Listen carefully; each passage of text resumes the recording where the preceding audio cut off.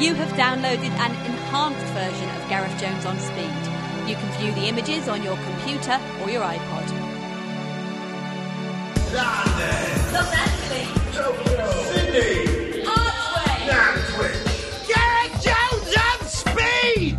Hello, welcome to Gareth Jones on Speed, which isn't Gareth Jones on Speed this time, is it, fellas? No, fellas, they said in unison. Why do I do this every time? I expect you to say things, but well, you it'll be don't. fine. It was just the hand puppets confused us. I think you've basically replaced us. That's Richard Porter, and to my left, or if you're listening on an iPod and you've got the headphones the wrong way around, to my right, Zog, although this is mine, isn't it? We better explain. Richard, you've been off around the world, haven't you, looking at cars? So this is not Gareth Jones on Speed per se, but Richard Porter around the world in how many cars? About 7.5, I think. I don't know. That's close enough. It was going to be 80, but I couldn't think of 80 cars. Tell us where you've been then. You started off by going to the untied States of America? The untied states? Yes, the untied States of America. They're not united, are they? Oh, right, I see what you mean. I went to... I'd just been on holiday, so... just be thankful that you're not being made to sit through my photos. I went to the US, I went to the west coast of the US, and then I went down to Australia, and then I went to Japan. Who get me with my fancy holiday? Well done. And as you're a sad motoring geek like Zog, I think we all are here. and me, and anyone perhaps listening to this show, I want to know in some detail about some of the interesting motor vehicles that you found in foreign markets. I can't imagine anything more pervy. Now, you had a rental car in America, didn't you? Yeah, it was a sort of rental car, but it was kind of a rental car that was rented in the sense of being borrowed off Ford. That's the free rental car. I like that kind of arrangement. Yeah, I was trying to avoid the word free, but yes, it was free. Someone at Ford did me a favour. So I had a Mustang GT coupe with a stick shift as well. Wow, that's rare. I know. So what was the engine? It's the 4.6 litre V8.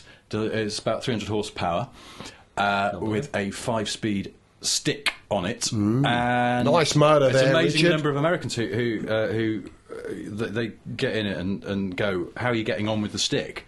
Because it is the idea of driving a manual car is pretty unusual. It is, yeah. Particularly in Los Angeles. And well, you can see why, because the traffic's pretty bad, and there were times when that Stang had a fairly heavy clutch on it and a heavy gear change, and actually it was a bit That of what, pain. Richard? Stang. Okay. That's what we call it in the business. native. In the business of getting a free car. And God, stop. It's really irritating. Look at me, I think. So what mileage were you getting? Did you do any calculations on the fuel? No, I had a computer and it was regularly doing about 18, which I know is a US gallon, but that's still, even on a... we drove across to Phoenix in Arizona and then up to Grand Canyon in Las Vegas, and so it's all long straight roads. Done it myself. Road trip, dude. And, yeah, even on the open highway with the cruise on, it was doing 18 to the gallon. It just sucks down juice. This is the interesting thing about the Mustang. This is car one that I wanted to talk about, because technically that Mustang is quite crap. The engine is weak. It doesn't got a feel... lovely badge on the front. It has got a fabulous badge on the front, and it was like Americans really like model years, and the model year always sort of like the 2009 model year is going to come out next month. They seem to get further and further ahead of themselves. So this, I guess, was a 2008 Mustang in this sort of very deep red, with this new style of alloys they put on it, big 5-spoke alloys, not retro, quite modern alloys, but really suited the car. Big ones, like I think they were 18s or 19s maybe. Hang on. And towel for Mr. Jones. And the number of people who would just come up and be like, nice car, man, nice car. But they'd always be like, is it the 2008? Yeah, I think so. Does that make a difference? But it looked fantastic. And we stayed in quite a fancy hotel in Hollywood. Who get me again? When we came back to LA. Oh, come on, we've all done it, darling. And so we pulled up at the hotel, and they valet park it and stuff. And the parking lot out the front of the hotel had some really nice cars in it, like sort of brand new Merc CL, and one day there was a Rolls Phantom there and stuff, so proper nice cars. Yeah. But the valet, and, well, two of the valets, they were like, whoa, awesome car, you know, they really loved the Mustang. They wanted to park that car. Yeah. Even when they saw it got stick shift, I was just thinking, oh, God, they're going to stuff it through a wall, because, you know, I guess they don't get a lot of stick cars coming through. Oh, but the Americans just love the Stang. It touches a part I was about to say that, the American psyche. It just makes all their nerves tingle. And it's one of the motoring icons. So here's the thing, it's not a very good car. The engine is weaker than it should be. It's got this very agricultural gear change on it. You can the drivetrain, in a way that I haven't driven a car that does this for years. The thumps and bangs and sort of grinds you can hear, sort of torque moving underneath you through the prop shaft. At speed, the bonnet wobbles in a really unsettling way. It's only because I've driven a Mustang before in this country that I knew they all do that, sir. But the other thing is, it doesn't really handle, especially. It sort of goes round corners. And this one had this brilliant option package that had a limited slip diff on it. And I thought, oh, you know... Yelp! As you're coming out of Wraparound. Well, they all do that as well, because, you know, like, American tyres are sort of last for 100,000 miles, so they're made of marble. So even at sort of 2 miles an hour in a car park... It's like you're in a cop show from the 70s. It rains in California, everyone crashes. Yes, this happened. Yeah. This happened. Yeah. On the way back to LA, it sluiced it down. Yeah. We stopped in this little town where it had the world's biggest thermometer. I love all that stuff. I'm not joking. And a shop. Admit it, you went out of your way to find that. Yeah, we did. We pulled off because we needed to. Well, we didn't really need to get some petrol, but we thought we'll go and see the biggest thermometer in the world. Bit of a disappointment. But they also had a shop called Alien Jerky, because it was on the edge of Nevada, so they're milking the whole Area 51 type thing. And then it started to rain as we headed off on the freeway and we got into LA, and it was absolutely sluicing it down. And I was looking at this Toyota SUV in my mirror, and it was really raining, proper wipers on regular speed. And this guy seemed to use his wipers about once every 5 minutes, as if he didn't know how the control worked, because he never owned that car when it had rained. And when we got into LA, and people were all over, the driving honestly goes to pot. It's unbelievable how it just... Because I guess it's such a rare occurrence that I didn't actually see an accident. I just saw lots of near accidents and lots of people who were still sort of trying to work out where the headlight control was, because they don't normally drive in the dark. It was just... I've driven... It was like obvious there were going to be some accidents somewhere. It was. It was a kind of relief to get off the road. It was that kind of feeling. I've driven a lot in the United States, especially in California, and ridden motorbikes. And there are two things I always say about driving in California. That, first of all, driving in California is very easy. You slot into the system. You don't really need to think. You come to a junction where there's any doubt if it's no entry, it says, stop, wrong way, not this way, some other way, but not this one. Come on, Howard. We get the message. It's a very well-planned traffic system. And it's kind of like plugging into the conveyor belt with your coffee in your automatic car, and it gets you places. It's a mass transit system that moves very slowly and very steadily, but it does tend to move. And the other thing is, you're going to have an accident because of this relaxed I don't attitude. like the sound of this. Yeah, because everyone's on their cell phone as well. Yeah, they're on their phone, they're drinking their coffee, they don't have to think about the driving because the system is taking care of it. That's very America, and I mean that in a good way, please. But because of that, they devolve responsibility and slam into things. I've been involved in, I think, 3 accidents in America, of which none were my fault, and I swear it's occasionally my fault, but it does happen. But it's a great joy if you've got something like a Mustang. And I just want to come back to something you said there about America wants to like the Mustang. America believes in the Mustang. It's Americana in a time when America needs Americana. It needs to believe in itself because of its world position. And Ford have taken an awful lot of stick for doing retro cars at the moment. You know, the Ford GT. Well, you know, at the Detroit show they announced the new, the new F-150 pickup. Best-selling car in the world. So, crucial they get it right. It just looks like an update of the old one, but in one way it's spectacularly retro because it still has a leaf spring rear axle. There you go. So, you know, that's fine with America. You know, America likes... We think, what are you doing, Ford? But no, it was a smart move at a smart time. Yeah. I'm very passionate about the Mustang. I've driven Mustangs in America as well, and chosen one because that's what the astronauts used to drive in Florida. So when I was making a film about astronauts in Florida, I needed a Mustang. You know, and I think that's Americana. America loves Americana. Imagine this, you know, the rest of the world loves Americana. Yeah. So imagine how much America loves it. You know, it's its own. That's my last thought on America. I want to talk about your next part of the trip. Anything more you want to mention about America? Yeah, America. Well, 2 things. First of all, I was going to say the Mustang was technically rubbish, and yet somehow I loved it. And I think that's the other thing about it, that like an old cowboy movie or something like that, technically it might not be very good, but it is so drenched in charisma that somehow it's impossible not to like it. And I think that's, that Chevy Camaro's coming next year. Yeah. Which is an interesting car. 2 reasons. First of all, while I was in the States, Bob Lutz, the product boss of GM, who's like 120 or something, and he issued a decree that from now on, the Camaro was going to be I think tested. It's called a Bill of Rights, I think they call it, yeah. But he said the Camaro is going to be tested with no camouflage on anymore because they're just sick of people trying to take photos of it, and it's ridiculous. So that's it. And they actually took some photos of a prototype with no disguise on it at their test track and issued them to the press to go, look, there you are, guys, now get lost, stop bugging our test tracks. Here's the interesting thing. Some of the Camaro testing is being done in Australia because it's on the Holden Commodore platform, which is GM's global rear-wheel drive chassis for the future, but was designed by Holden in Melbourne. So some of the development is being done down there. Prototypes have been spotted in the Australian desert. Now, this leads to an interesting thing. That means they could make that car in right-hand drive, which means it could come here, unlike the Mustang.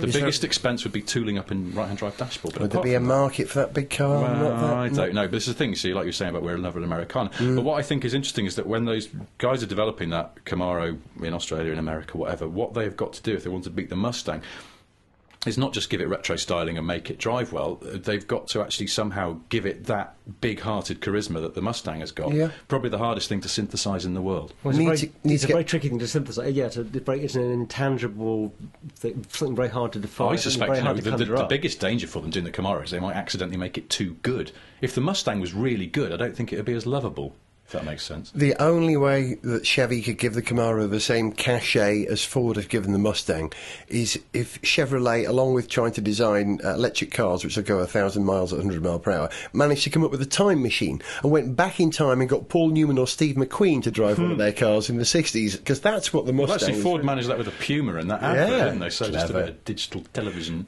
And my final irony to wrap up your talk about America there, that America loves Americana, they love the Camaro, they can't wait to have it. Who's going to tell them it's actually an Australian car? Not me.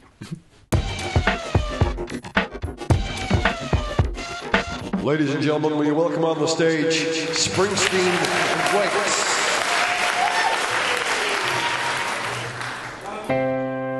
There's a boulevard of broken windshields, littered with stars and stripes, names like Sweet Andretti Jr. are a list as long as a lamp of Vegas, where the drag strip heroes of the 50s and the 70s line a train with cross-by tires, and the cars have found their buyers by looking like they're on fire, with a flame painted down the sky, red, white and yellow. There's a factory in Detroit that is broken, cold and empty, where the lines lie idle and the Teamsters ain't union, like a Catholic now communion, yet the streets still roar with thunder. The Ford just thunder GT40 Dodge Avenger Cherokee.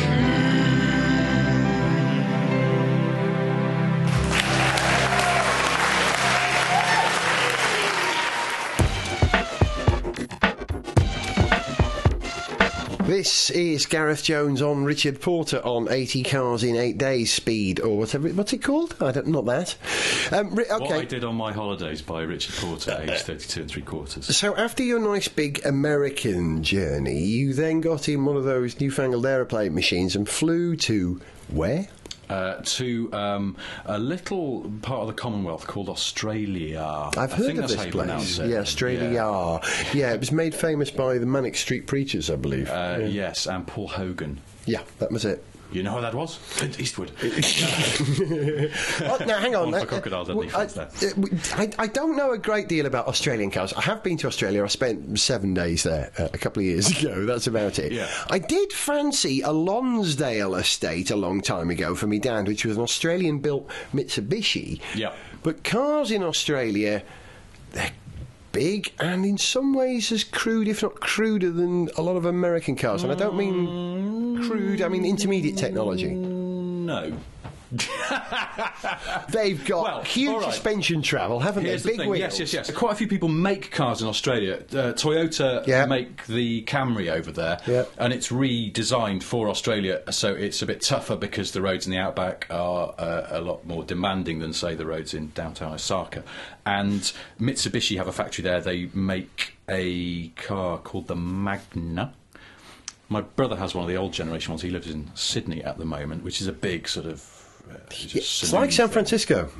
What, Sydney? I thought you meant the car. No, Sydney. Where are you going with that? Sydney's like driving in San Francisco. That was very similar. In what way? It's pretty hilly. The traffic system is fairly well organised. Yeah, it is very well organised. Yeah. I like Sydney a lot. I think it's a fantastic city. But the big Australian car fight is between the Ford Falcon and the Holden Commodore and their relative derivatives. Now, the Falcon is pretty old school now, as I understand it, because that basic chassis has been going along for a while. There's a new one coming out this year, which has been codenamed Orion, but it is just a reshell of the existing car. Holden fans are laughing up their sleeves about this because the Commodore was replaced, when did that come out? 2 years ago? Or years back. And that was a brand new car. And it was the first time the Holden Commodore had been designed from scratch in Australia by Australians, and it's a source of great pride. And what's funny is the rest of the Holden range is basically just rebadged Vauxhall Astras and Vectras, and they've got some of the sort of Daewoo Chevy type stuff from Korea with the Holden badge slapped on it. And it's almost as if Holden sells this stuff with a kind of heavy heart, because it knows that if they sell, it'll pay for them to do what they really want to do, which is their great big four-door saloon that they've now engineered themselves for the first time, rather than sort of having to use proprietary bits from European Opels and things like that. And it is a fantastic looking car. We have it here as the VXRA, reversed as a Vauxhall. But that is the tip of a fabulous rear-wheel drive, big, bargy saloon iceberg, because over there, that is the sort of sports tunes tuned by HSBC. International Banking and Motor Racing Corporation. HSBC Holden special vehicles with Tom Walkinshaw. I was about to say that. But the regular, the bog standard Commodore, which you see around all the time, is a very handsome car. And then you've got, on top of that, you've got the sort of I think it's called the SS, is a sort of tuned version, which looks terrific as well. And then they've got these bigger luxury versions of it called the Statesman, the Calais and the Caprice. And particularly the big one, I think it's the Caprice, long wheelbase one. And you look at older Aussie-built cars, when they did the long wheelbase ones, which they use as posh taxis, they clearly gone, right, let's stretch the wheelbase. Now the doors don't fit. So where the curve of the back door, where it would have gone around the wheel arch, there's actually an extra bit of metal, and then the wheel arch, and it looks really, really clunky. But this new Holden, because they've designed it from scratch, even the long wheelbase one is a really, really handsome car, and it's got the big Chevy V8 in it. And it is just, I just looked at it and went, that's the same engine that's in the Corvette, isn't it? Yeah, same family, small block Chevy. It's and it's, it's a pretty nice engine in a kind of, lazy old school way, but then we love V8s like that. So, it's a great looking family of cars, and I can see why Aussies are really, really proud of that, because GM gave them money to do it, and then they're going to use the rear drive chassis to do, as we were talking before, the Chevy Camaro in the States and God knows what else. But it's a fantastic looking car, and I wish I'd had a go in one, but I didn't. I rented a Toyota Camry, which was very quiet. Yeah, they are. We had one when I was in Australia, unnervingly quiet. Are we moving? It's hard to tell. Is it started? Yeah, are we going? That's a good thing. Things like VWs are pretty expensive in Australia because, they've got to travel quite a long way to get there. But they're sold on their Germanicness. And my brother was telling me that the Fiesta is sold on exactly the same tip. This is a European Ford from Germany, so they're trying to sell it that way. I think I saw 2 in the whole time I was there, so I don't think it's done so well. They even sell the KA there, and I think I saw one of those. It's probably Bit a small. South American one, though, rather than the one no, that's the in Euro European one, because it had the Brazilian one now's got a different back end. It has, and that's right, stuff. No, these are Eurocat. They bring in all this stuff from Europe because they have to. You see the odd American Ford, you'll see a Mustang there. Yeah, occasionally. It's technically illegal to have a left-hand drive car in Australia, and when the car companies ship stuff over there to go and test it in the Northern Territory, it's great. You can drive across the desert quite quickly. If it's left-hand drive, they have to stick left-hand drive in big letters across the back. Another interesting thing, some Australian law about where the speedometer has to be in the car means that the new Mini, when it's sold over there, the big speedo in the centre of the dash, is illegal. It's outside of the line of sight by Australian laws. So that becomes the rev counter. So Australian Minis have this huge comedy rev counter in the dashboard and a tiny little speedo on top of the wheel. It's really funny. Yeah, mate, I want an Australian Mini. Yeah, Mini with a big rev counter, mate. It's... So if you buy a Mini in the UK and it's got a massive rev counter, you know that someone's brought it in from Australia for some unfathomable reason. But yeah, you see a few of those around, which, considering they've got a hell of a long trip to go from Oxford to Australia, it's a long boat ride. Didn't see any Mini Mokes out there. I saw one. Did you? I saw one in downtown Sydney, yeah.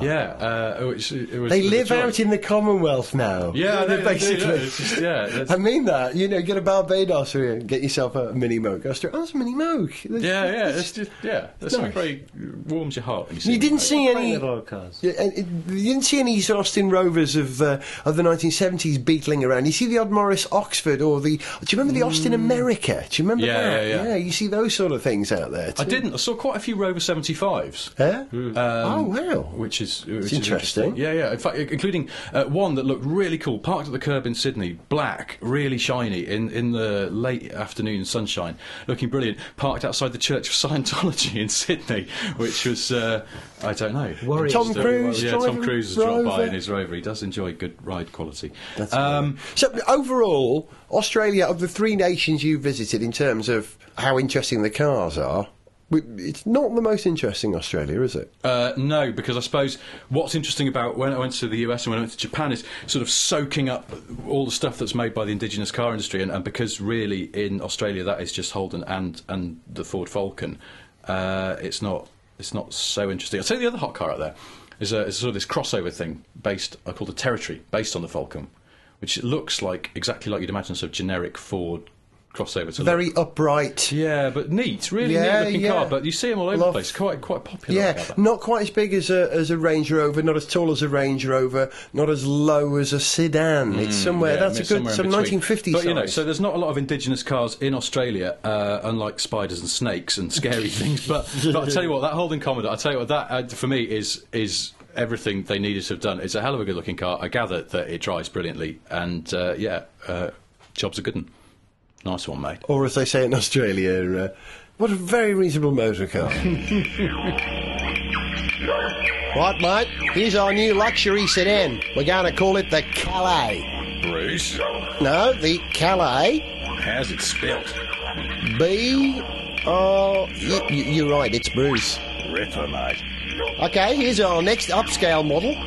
Marketing want to call it the Statesman. Frankly, I find that a little impersonal. You're right. What about Bruce? Yeah, that's a much better idea. Bruce it is. Now, finally, this is our real top-of-the-range model, the Caprice. What? Shouldn't we just call it Bruce to keep things clear? Yeah, it's a great idea, mate. So, which is your favourite? I like the Bruce. Me too. Looks like they haven't done it on the sherry. Sniff Petrol with Gareth Jones on speed! And so our journey around the earth brings us to Japan, the exotic East, the Orient, where cars are absolutely brilliant, aren't they, Richard? Yeah, the cars in Japan are nuts. It's like walking down the street is basically just an exercise in colliding with a lamppost every 15 yards. Because there's so much stuff there, and you're like, what is that? What the? Yeah. What? But that's just stuff you recognise, but at the same time you don't, because it's got a different nose on it, and then the stuff you just don't recognise at all. Some of which looks like and stuff. Yeah, loads of those K cars, which some of them are brilliantly bonkers. The Topo BJ being one of them. My favourite name Japanese car. What's the Topo BJ? It's something that Violet and I used to get up to when I was called Gas Top, I think. I don't know. No, that's not true. It is. There is a car called the Topo BJ, and it's a very tall... Is it a Daihatsu? I can't quite remember. But it's a K car, super narrow, fascinating. But, they love cars in Japan. They love customising cars, and young people drive great cars in Japan. You know, it's expensive for them. Yeah. I mean, you're preaching to the converted. I've bought and owned and currently still own a Japanese domestic car. I've had two in the past, and they're fascinating. And it's that kind of... It's familiar, but not quite familiar. That's appealing. Well, it's like that's about Japan in general. It's almost like an alternate universe where everything's a little bit off kilter and slightly more futuristic. But it's a fabulous place, and the cars are amazing. I went to this thing called MegaWeb, which is Toyota's showroom out by the docks in Tokyo, and it's supposed to be the biggest car showroom in the world. Ooh. But it's not really a car showroom because no one ever tries to sell you a car. It's just sort of every car they make arranged on 2 floors, and the number of cars they make and sell in Japan is nuts. Everything, so there's like every given sort of size and shape of car, they'll give you 3 alternatives for it. It's really nuts. And it's like sort of about 6 mid-sized saloons, and then you walk around a corner and there they've got an Avensis, which weirdly is made in the UK and shipped out there. No! And with a Welsh engine, I wonder. Well, I guess so, yeah. I'm presuming it must be UK made because all it said on it was made in Europe. Now they only make them in the UK, don't they? So I buy a car from Derbyshire and North Wales. It's just which in itself is quite strange. But then, there's a load of these sort of big saloons. One of my favourites was something called the Mark X or Mark 10, which was a replacement for this sort of very long-lived saloon called the Mark II. So they kind of skipped a load of generations, went straight to Mark 10 with good reason. However. Yes, yeah. But it is probably something in there, son. Yeah, I think it's based on the Lexus GS chassis. So it's big rear-wheel drive.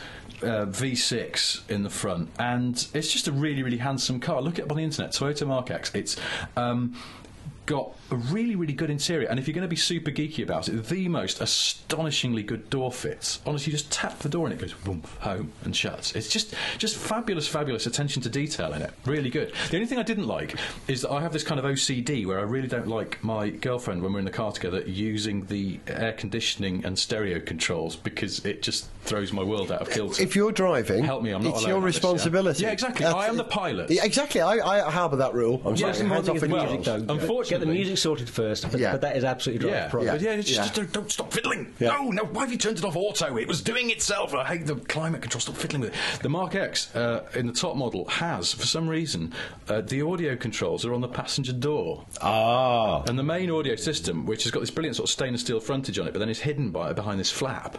So you can close the flap, and then it's up to the passenger to sort of fiddle with it. I was like, we got in it, and my girlfriend went, I like this car. Well, I don't. Qantas never crash. Qantas. Like a Rayman. I can't stand people fiddling with the controls when I'm driving. I'm the same. Exactly the same, Richard. I think a lot of us are. That's acceptable. It's control freak, really. I've driven in Japan. It's a bit tricky. I drove the cappuccino I bought when I was in Japan. I drove it between Osaka and Kobe. It's a bit tricky. I mean, after a while, you can recognise the characters. A lot of stuff is written in English as well, I suppose. But there's that sense of, my God, it's really alien. It's about as close as you're going to get to an alien culture. Japanese, if you can't read, was it Kenji they call it? I don't know, the simplified form. And you're kind of reliant on people translating for you in every way. And yet, there's reassurance in the cars of Japan, where it's familiar. Oh, I know this. And it's a part of Japan that we really understand and appreciate well here in Europe. And Britain was one of the first places to really help Japan launch itself as a car manufacturer in the world. We love Japanese cars. We import Japanese cars over here, strange oddities. So to be dropped in that land where you're surrounded by all these variations, it's top fun if you're a car geek and you've never considered Japanese cars. I can recommend doing what you did, Richard. It's an eye-opener, isn't it? I would recommend going to Tokyo to anyone. Unless you lived in Tokyo, in which case I'd just recommend you go home. Stop listening to my travel advice. It's a fantastic place for cars. Really, really interesting sorts of spotters badge territory. But so go there. Go now. Okay, can I ask you, right? You didn't know I was going to ask you this. Of all your car experiences in the 3 parts of the world that you've been, America, Australia and Japan, what was the best car moment either you saw, touched, smelled, didn't see, thought about, saw on television or just enjoyed? The first thing that sprung to mind was while I was at this massive Toyota showroom, they had in there my favourite land barge of all time, because, you know, obviously I've got a Rover 75, so I'm a bit keen on the old squidgy-matic cars. You like to sit on your cars, not in them? No, I like to sink into their buzzy, enveloping... Buzzy, what am I talking about? Anyway, the Toyota Century, again, look it up. It's only sold in Japan as far as I know. It is the most old school of old school limos. It looks like it's from the 70s. The interior is extraordinary. The floor mats have flowers embroidered in them. A lotus, I believe. I think it is, yeah. And... it's only sold in Japan. It's been going for years, from the 60s, and I think pretty much that the hardware underneath is almost unchanged. However, it had a V8 engine, and then when that upstart, the Lexus LS400, or whatever it was sold as a Toyota in Japan, came along. Excelsior. And so what Toyota did, for a car they must sell like 4 of a year, just to sort of... politicians and businessmen who are of the very, very old school. It's the Bristol of Japan. Yeah, it is. It's very. It is. It has that sense of it. Just time warp, but beautifully crafted time warp. But the most extraordinary thing about it is that to differentiate it from mere ordinary Toyotas and Lexuses is they developed a V12 engine for it, and that's what it now has. This whocking great V12, which. I can't understand the logic, but that's the thing I like about Toyota and Japanese car makers in general, is that sort of excessive attention to detail. And it's something very telling. Wherever I went around the world, in the US and Australia, they buy a lot of Japanese cars. And then you sort of look at where the Japanese are now, and you look at the detailing and the quality of the average Japanese car, and you sort of think, well, they've kind of earned it, because when they do it well, they're not the most dynamically exciting cars, but by God, they're nicely made, and they'll never, ever go wrong. So, no, I drive one. Well, exactly. And I think a lot of people would echo that. I've started thinking, I want to drive a car that comes from a country where when you check into a hotel, you discover the curtains are operated by a button next to the bed. That's the future world to live in. You've been listening to Gareth Jones on Speed with Richard Porter. Thank you very much indeed, Richard. That was a real diatribe. I enjoyed every second of it, dude. Thank you. Thank you for reporting the world. Zog, what have we learned today about cars? Lots of good stuff. Of course. That's it. See you next time. Say bye. Bye.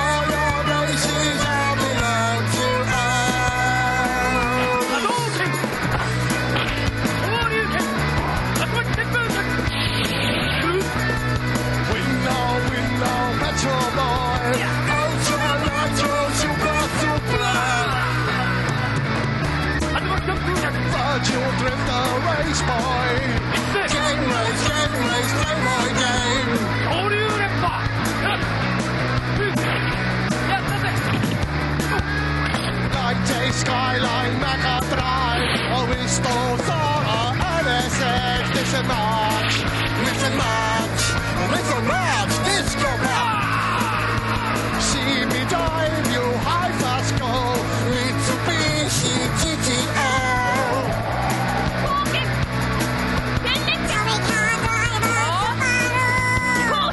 I'd like to be a real car. Hurry up! Turbo race, turbo drive, turbo drive, turbo ride. Arrive! Rise, rocky drift boy, go, go, go. Gran Turismo race car show. Gran Turismo, go, go, go. Gran Turismo, Tomo arigato, konnichiwa. 1,2,3,4,5,6,8,9,9 ロッカン発球と怪人芸者キャノガーテコンフーかけに漫画東京アニメニンテンドソニースズキトヨタスーパーソラM2 And some Rovers. time over. You lose. You can download and subscribe to Gareth Jones on Speed for free at the iTunes Store. More information at garethjones.tv. This enhanced podcast was made by Whizbang. Oh yes it was, baby.